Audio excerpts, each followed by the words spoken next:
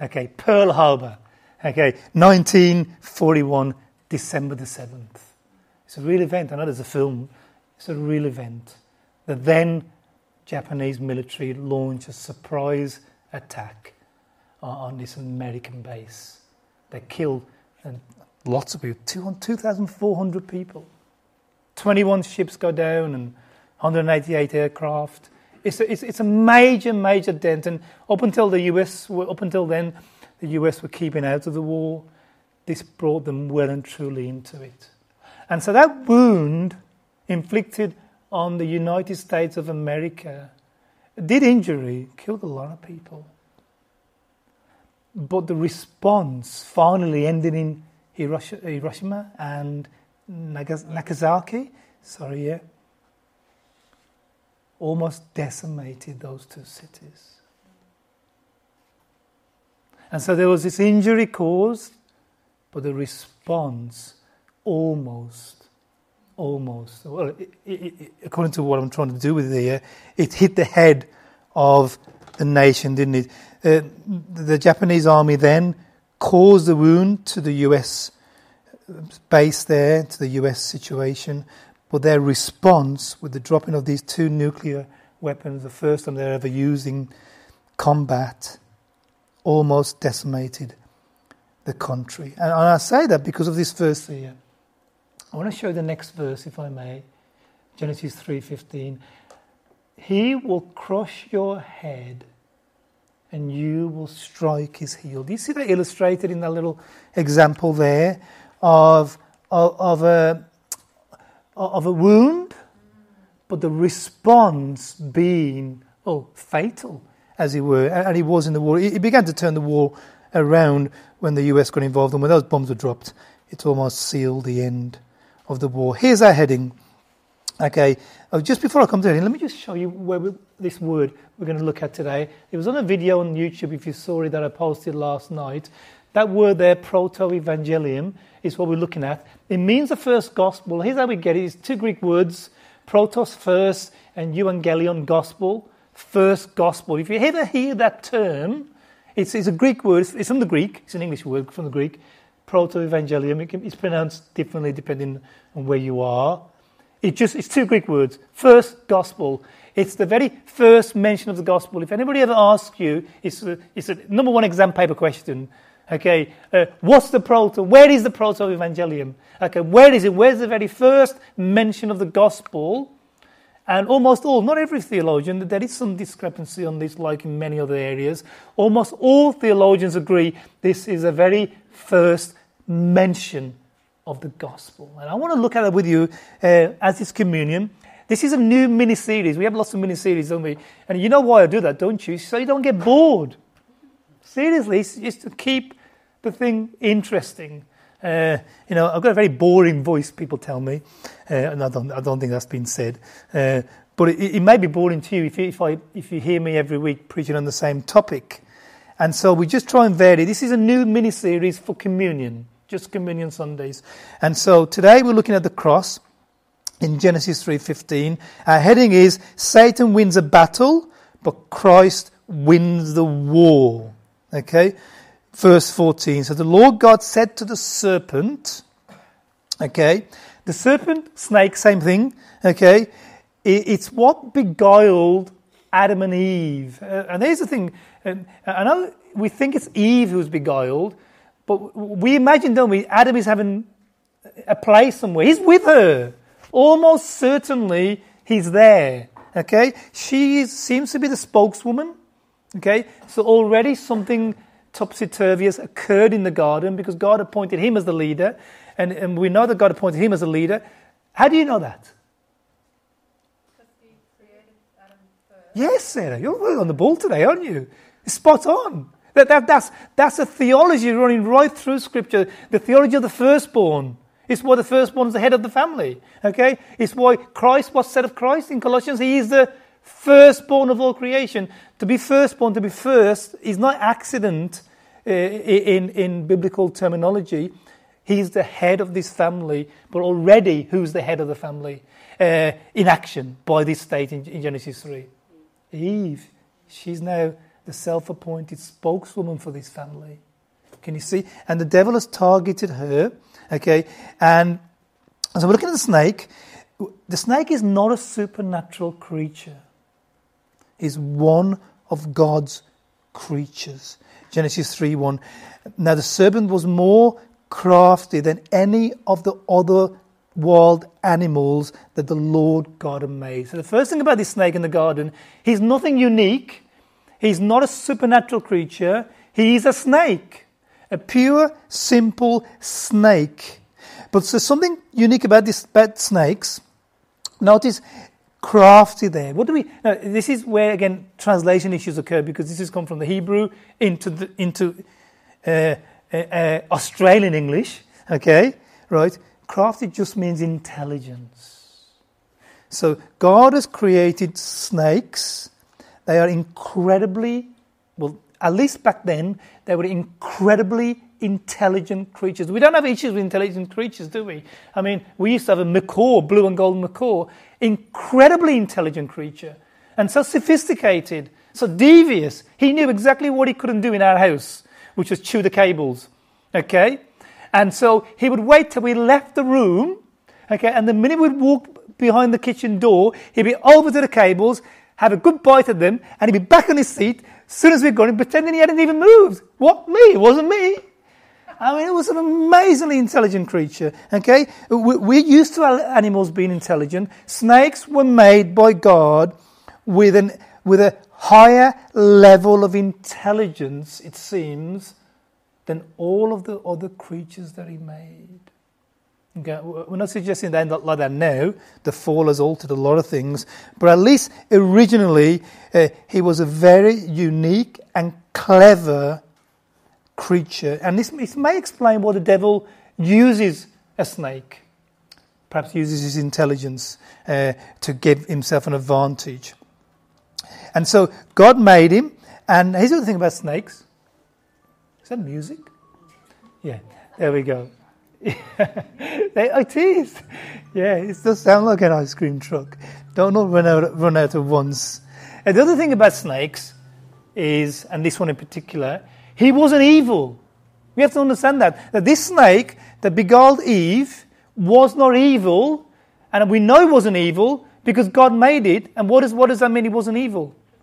Because thank you, Sarah. Where everything comes from God is good. Yes. I want that pill you've had. Seriously. Yes.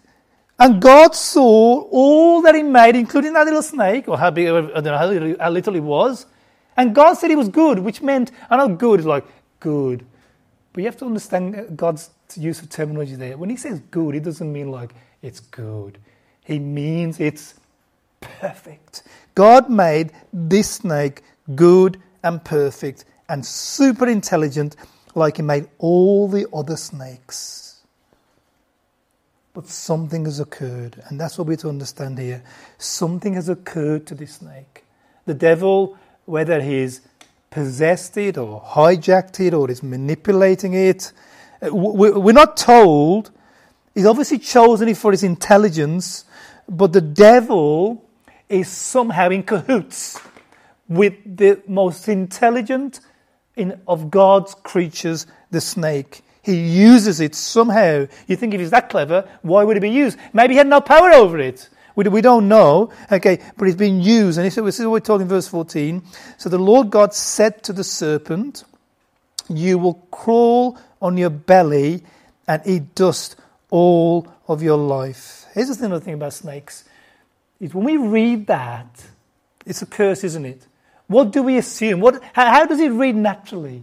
That when God says to him, after the fall, here's what I'm going to do. You're going to crawl on your belly and eat dust all the days of your life. That seems to suggest what? Low. Yes, is it low? And something else? What do we think about snakes before this event? That maybe they have legs? Yes, we assume, don't we? Oh, it used to have legs, and now that it hasn't. And I want to suggest, friends, the theologians want to suggest to us that we're not to see this as a punishment of transformation, as though he once had legs and now they're losing them.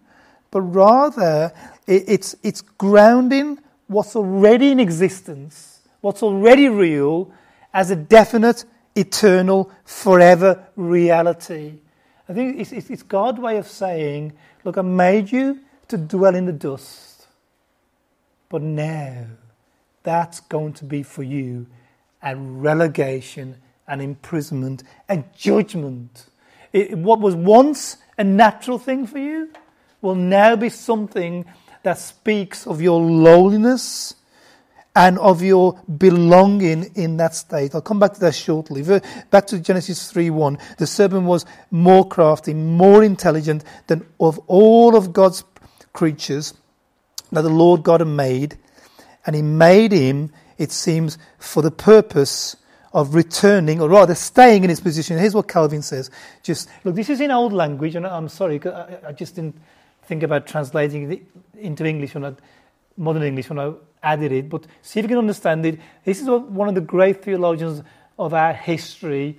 He's attached to the Reformation that we heard about from Ben last week, one of the reformers. Here's what he says about the position of the snake, how to understand it. Thou, the snake, a wretched and filthy animal, has dared to rise up against man, whom I appointed to the dominion of the whole world, as if truly thou, who art fixed to the earth, has any right to penetrate into heaven. Can you see what he's saying? It was as though the snake, in cahoots with the devil, was trying to rise above his station. God had given him the low station. He's trying to rise above it. Therefore, I now throw thee back again to the place whence thou was attempted to emerge. He's always in the dust. He never had legs. He always used to crawl along the ground. That thou mayest learn to be contented with thy lot, and no more exalt thyself to a man's reproach and injury. Can you see what Calvin is saying about these verses? He's saying, we're not saying they had legs. It was their position formerly, but now it's their position as punishment to remind them that they're not to rise above their station. And can you see what God is doing here? Although the devil is behind this action, we're going to look at shortly, he's not ignoring the vehicle. Can you see that? That God is holding to account not just the devil behind the snake, but he's holding the snake to account. And I want to show you more of that now. He's holding the snake to account. You will crawl on your belly all the days of your life and eat the dust. Crawl on your belly and eat the dust all the days of your life. The dust and the crawling. In Middle Eastern culture, this is a book written in the Middle East. To have dust on you is a lowly thing. I mean, here, I see people walk around without even sandals, and their feet get dirty, no one thinks anything of it. If you get dust on it, you just wipe it off, who cares? But in the Middle East, it's a lowly position. To have dust on your feet, it speaks of poverty, especially because you can't have it clean. If you've got any wealth, as soon as you get into your abode, you get someone to clean it for you. To have dust is something of low regard. It's why in John 1:27, when John the Baptist sees Jesus, he says these words, "He is the one who comes after me, the thongs of whose sandals I'm unworthy to untie." He's saying it's the lowliest position in the world to touch somebody's feet, okay? To touch that dust. It's a symbol of lowliness. And Jesus is that great, and I am that small, that I'm not small enough to touch his feet. I'm not small enough to be humiliated in that way. And so the serpent's relegation to dust, as it were, pictures the utter lowliness of his position. Moreover, that dust and the eating of dust is a picture of humiliating defeat. Here's what Isaiah says. Isaiah 65, talking about the future. The wolf and the lamb will feed together. The lion will eat straw like the ox. But dust will be the serpent's food. Can you see? He speaks of defeat, because by the end of the world, evil has been defeated. And Micah says something similar. Nations will see and be ashamed, deprived of all their powers. They will lay their hands on their mouths, and their ears will become deaf. They will lick dust like a snake, like creatures that crawl on the ground. So can you see the picture that God is pronouncing on the devil? It's a picture of humiliation is a picture of defeat, a picture of humiliation and defeat. So this snake is forever. I think we're meant to look at it like that. When we see a snake, it's pictured in humiliation and defeat. So the serpent, the snake rather, will forever give a picture of humiliation and defeat. Now, God is speaking both to the snake and to the devil, is what we're suggesting here. So to the snake, he'll be forever crawling in the dust. To the devil, here's the first pronouncement of the gospel.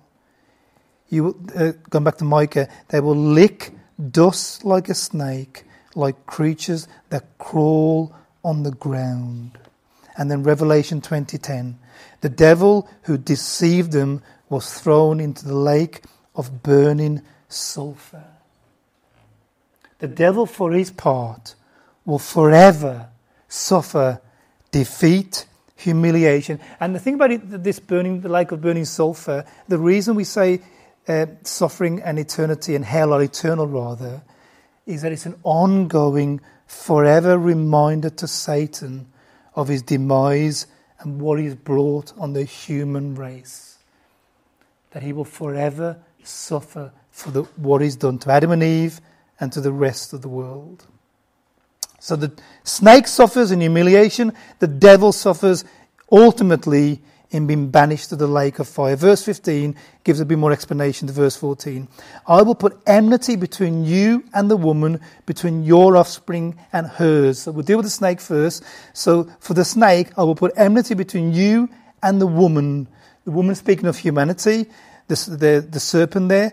Here's what an internet source that I found says about snakes. Snakes are probably the most misunderstood and most illogically feared creatures on the planet. People have an instinctual fear of snakes that stems back for thousands of years. It's interesting, it's a non-Christian site. It does stem back thousands of years. It stems all the way back to the garden. I don't know what you think of snakes. I can't stand the things.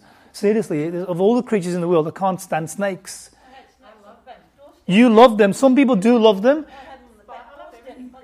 Well, there you go. You have lots of them. But generally, generally, as this source said, there's an instinctive, unnatural fear. And it's coming from Genesis. It's always saying that God is pronouncing, of all the creatures on this planet, he's pronouncing this divide between snakes and humans, whereby the most natural thing throughout the world, except in some cases, okay? That's because I learned to understand them and I did snake catching courses. Well, there you go.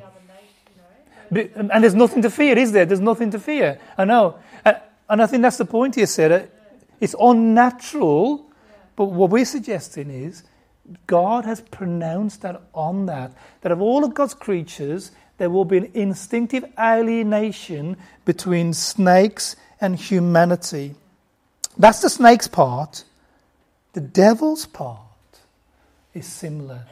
That there's a natural repulsion and fear for all things evil. Unless you're really weird, we have an instinctive fear of anything devilish. So all of God's creatures, the snake, there's an instinctive fear. And the other God's creature, remember, we forget that Satan is God's creature. He was the chief angel. And what God's pronouncing in the garden here, that from this point on, that there will be an instinctive fear divide between this angel and the rest of God's creation.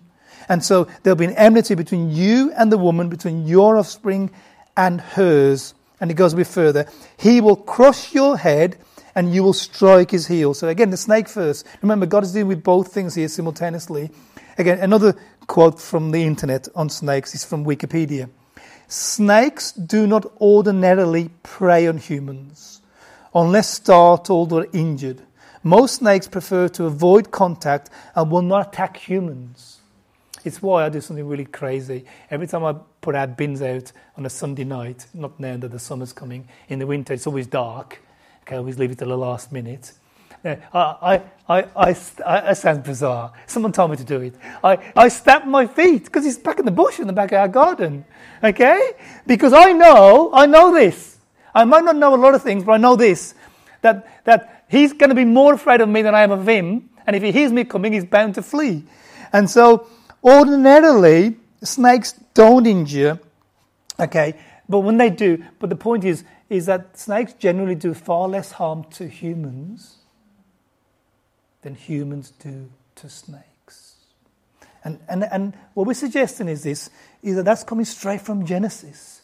That the consequence for the snake is that in their relationship to humans, that they'll always come out worst off. It's almost, I remember, look, I was born in Bangladesh. I grew up in the UK. When I was 19, I went back to Bangladesh for a while because my family wanted to expose me to my beginnings. And so I used to do a lot of fishing. I think I got a picture here. This is not me on this picture, but it's similar to this. It's a form of fishing where you take a net, a bit like a badminton net, that's not a proper picture, and you stretch it across just a waterway. And when the fish are swimming by, they get stuck in there. The gills get stuck in there, and you got fish. Okay. And when we used to go back and collect this, I mean, I was just obviously just visiting the country, so I used to watch my uncles do it. They used to pull up the net, and invariably, as well as fish, there'd be snakes. And what would they do to the snakes? Kill them. Do they eat them too? No, fortunately, no snake eating there. That kill them. And so one of the things that Genesis 3 may be saying about snakes is that in their relationships with humans from this point on, they will always come off worse. And it is the case. As many people as there are killed by snakes, it's incomparable to the figure of snake killed by humans.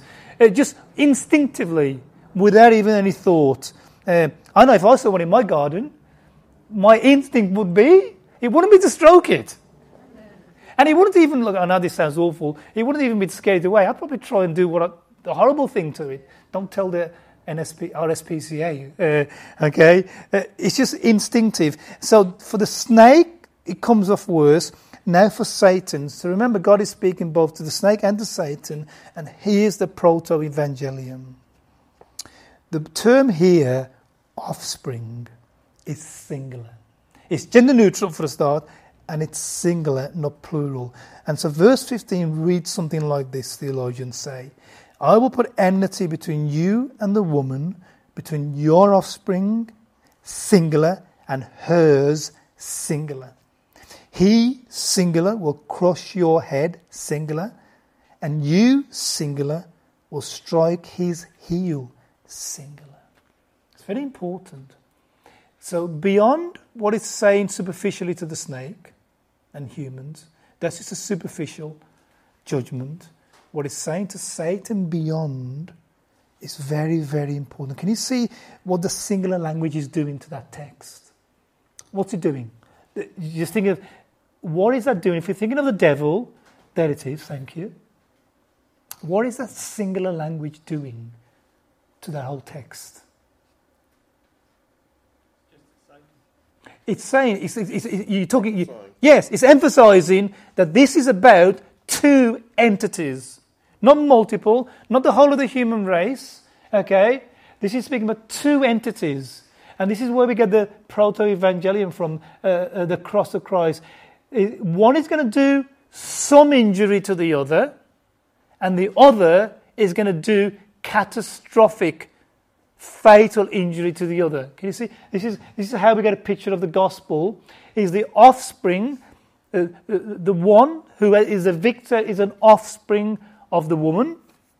We know that to be Jesus. We know Jesus came from our line. It's why we say it points to it. And the other is a picture of whatever's possessed this poor snake and brought all this judgment both on the snake and on himself. What it seems to be suggesting is that there's going to be a battle between two entities. It's significant enough for Genesis to record it. It's related to the fall. Can you see how we get into the cross? It's significant enough for Genesis to relate it. It's related to the fall because it's at the time of the fall. And it's speaking about a victory coming out of this situation. I know there's not a lot to go on. And we're not suggesting that all of the gospel is there. But it's the first glimpse. Okay? The first spark. In utter darkness, this is an utter dark situation. It's the worst day of human history. It's the fall of the whole, not just of the whole human race, it's the fall of the whole universe. Every single object in space is affected by this. On this day, God says that there's going to be a war coming between two entities. One is related to whatever's possessed this snake, and the other is an unknown figure from a woman, a singular figure. The two will enter combat, and the force behind this snake will be mortally wounded. And when you overlay that, no biblical scholar, no biblical writer has connected Genesis 3:15. There's something we have to understand with this glimpse. No biblical writer has connected this. So there's no New Testament letter that says Genesis 3:15 speaks about the gospel. It's theologians, and it's early as the 2nd century theologians are connecting it. And you can see the connection, I hope. Look, if I can just spell it out for you, it's a bit like this. So from the moment that Jesus was born, he was at war with Satan. It began then. What was the very first missile that he launched at him? Yes, thank you. He tried to decimate him at his shortly after his birth. It's where we get it a big. We think that the wise men came when Jesus was born. They came when he was about 2 or 3 years old. Herod tried to kill Jesus when he's 2 or 3 years old. It's why that's the age range of the babies they try and kill. Okay, so the very first assault is then. And then throughout his ministry, he perpetually tried to have him assassinated over and over and over again. And every time Jesus managed to get away, finally, the arena where this battle has taken place, the incarnation, ends up with a cross. And now it seems that finally Satan, what we have to understand, Satan wasn't trying to bruise Jesus' heel. He was trying to inflict a mortal wound. And Satan had assumed, you'd have to believe, wouldn't you? You'd have to assume that he thought he'd won on the cross. It's an assumption, is it, that he thought he'd defeated God's Son. He took on God's best and he defeated him. He'd assumed that. And so, but what transpires is Jesus is resurrected. But not just that, before the resurrection, what transpires is that during what looked like a defeat, it was a victory, and it was a victory. Let me ask you why, just to make sure you haven't fallen asleep. Why was it a victory? What was Jesus doing on the cross that demonstrated it wasn't a victory for Satan? What was he doing on the cross? Thank you, Jerry. That's why we say it's a victory. On the cross, it looked like victory for the devil, but actually, Jesus was taking upon himself the sins of the world. He was being abandoned by his Father. Can you see all the reason that it looked like defeat? Okay? If Satan had any idea, we don't know what he had an idea of, if he had any idea that Jesus had become sin for us, then he must have been gloating in the fact when the Father said of Jesus, when Jesus cries out, because of his realization, my God, why have you forsaken me? That must have sounded like to the devil as, that was it. He got his Father to turn against him. He'd won. He had done, you have to understand what he'd done here. Satan had, from his own perspective, done what was impossible. We talked earlier about splitting the atom.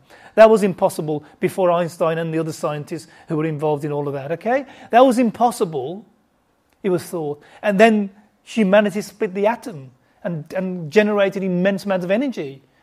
It was impossible to dissect the Trinity. The devil seemingly had the victory. My God, why have you forsaken me? That was the end! If you can dismantle the Trinity, you have defeated God.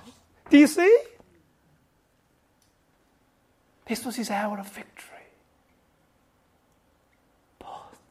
And this is what Genesis is pointing to. This is what we say it's related. It turned out it was just a flesh wound. There's a comedy series in Britain, and I'm not advocating it's a great one to watch necessarily. But Monty Python and the Holy Grail, you'll know the scene, won't you? I was only a child when I watched it. I can only remember it vaguely, where this soldier is in some kind of combat situation and he's losing his limbs one by one. And I think he gets down to, I don't know how many limbs he's got left. Yeah, that's the background. Yeah, he's got no limbs left. And then somebody says something to him, and he asks him how he is or something. And doesn't he respond by saying, it's okay, it's only a flesh wound? He just wants to keep fighting. Yeah, he wants to keep fighting. So every time he gets a limb cut off, no, it's just a flesh wound. Just a flesh wound, just a flesh wound. And he's got no limbs left. And the knight's like, just let me pass. And he won't do it. That's right, I remember now. Yeah, thank you. Okay.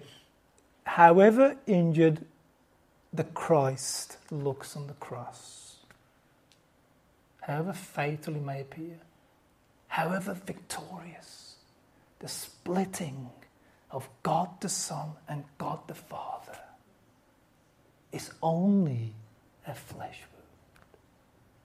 Jesus is resurrected. But way before that, Jesus makes peace between all of sinful humanity that God loves and God. He accomplishes a word that's difficult to translate into English, propitiation. Does anybody know what that word means? It's in Romans 3, and God set forth him as a propitiation through his blood. Does anybody know what that word means? Because it's a trendy word. It's a word some theologians don't like. Does anybody know what it means? Propitiation. It means it's taken from ancient paganism. If your God was angry and wasn't sending you rain, you propitiated him. How did you propitiate him? You sacrificed to him. Sometimes your kids. It may have been crops or whatever it may have been.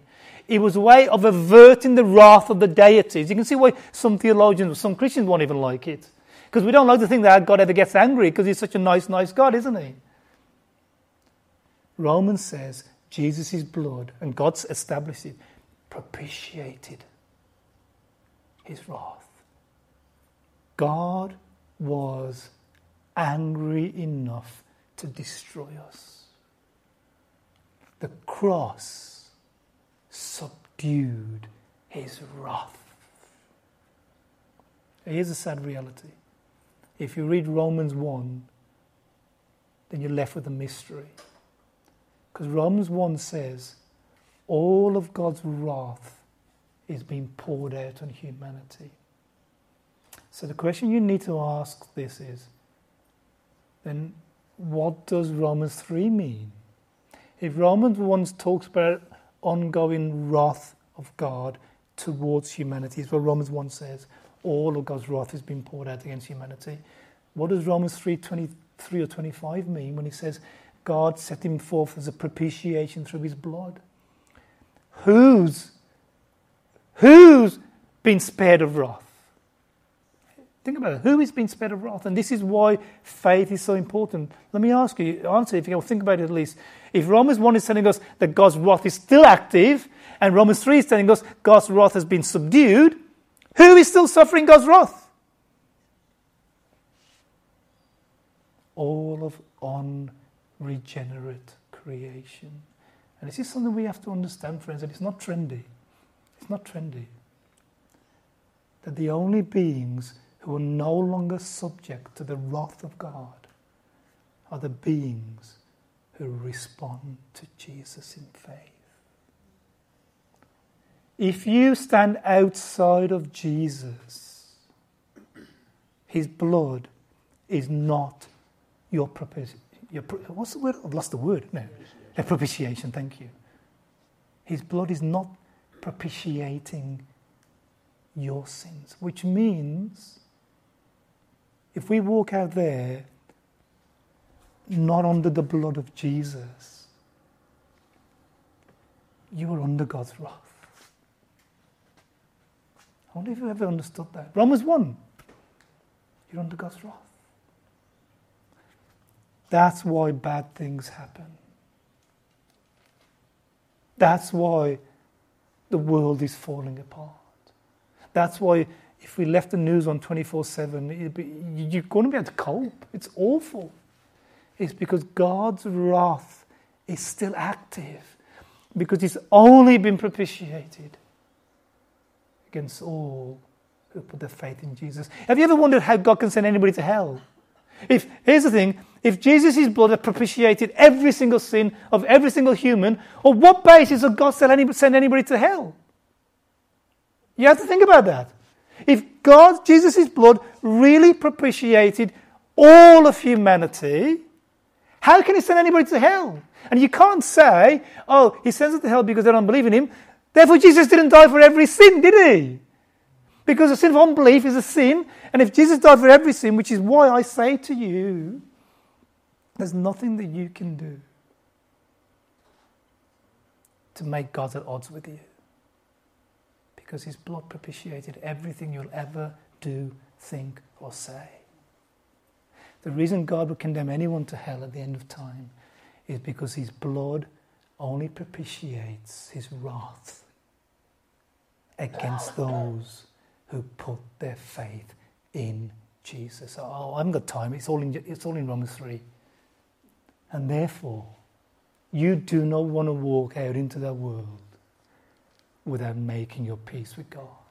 It doesn't mean that something's going to drop on your head today, but it does mean you're averting bombs every day of your life. It means you're hop, jump and skipping who knows what. And here's the thing, you may be sitting there thinking, yeah, but bad things happen to Christians too. Yes, they do, because we live in a war zone.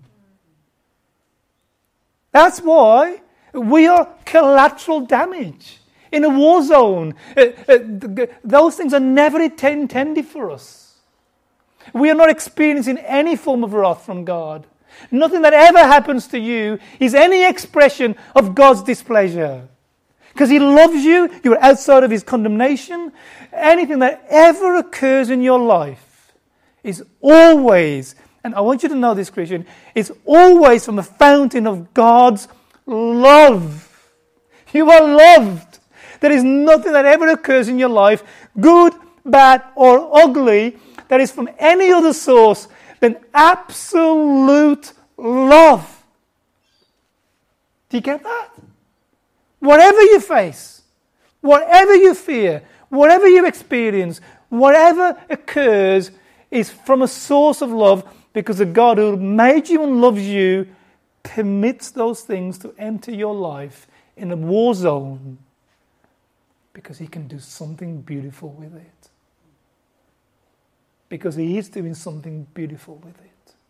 And you are the beautiful person that you are because of all that collateral damage that you suffer in this war zone. Hey, we're going to finish. I need to finish. I don't think I quite finished my sermon, but I think I've said enough if I can just get it back.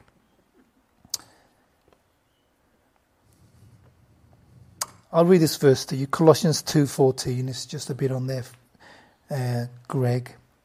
Having cancelled the written code with its regulations that was against us and that stood opposed to us, he took it away, nailing it to the cross, and having disarmed the powers and authorities, he made a public spectacle of them, triumphing over them by the cross. The very first gospel is that. It's a picture of that verse in Genesis 14 and 15.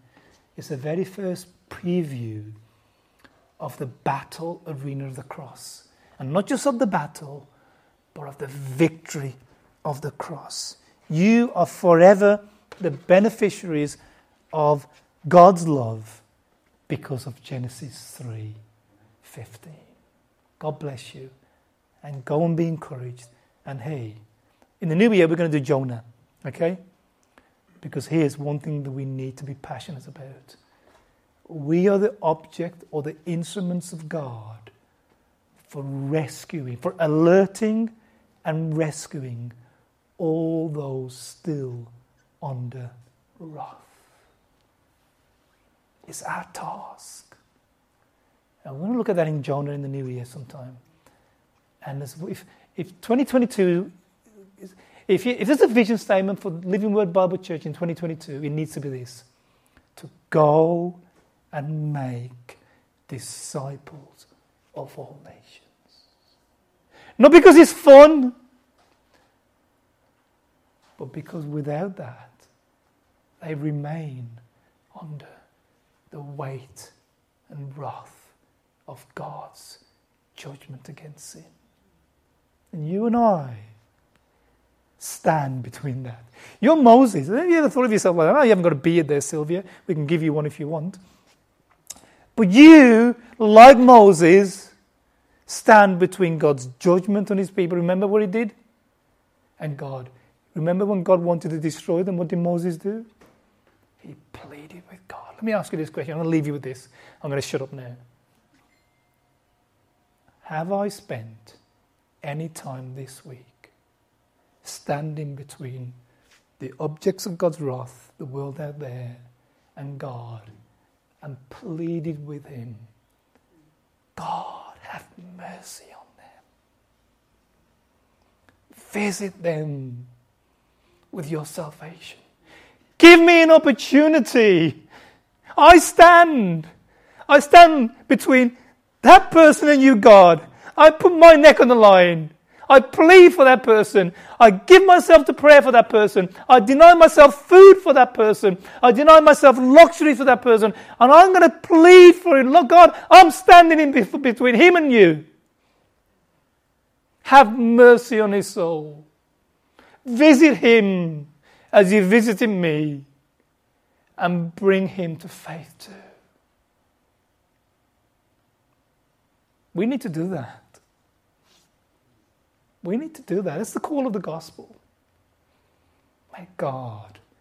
There's no point knowing the proto-evangelium if it all sounds good. Oh, that was interesting, wasn't it? I think I got that again. But that's not the point of it, is it? The reason when we're preaching this is because it's got to stir us to action and to rescue some.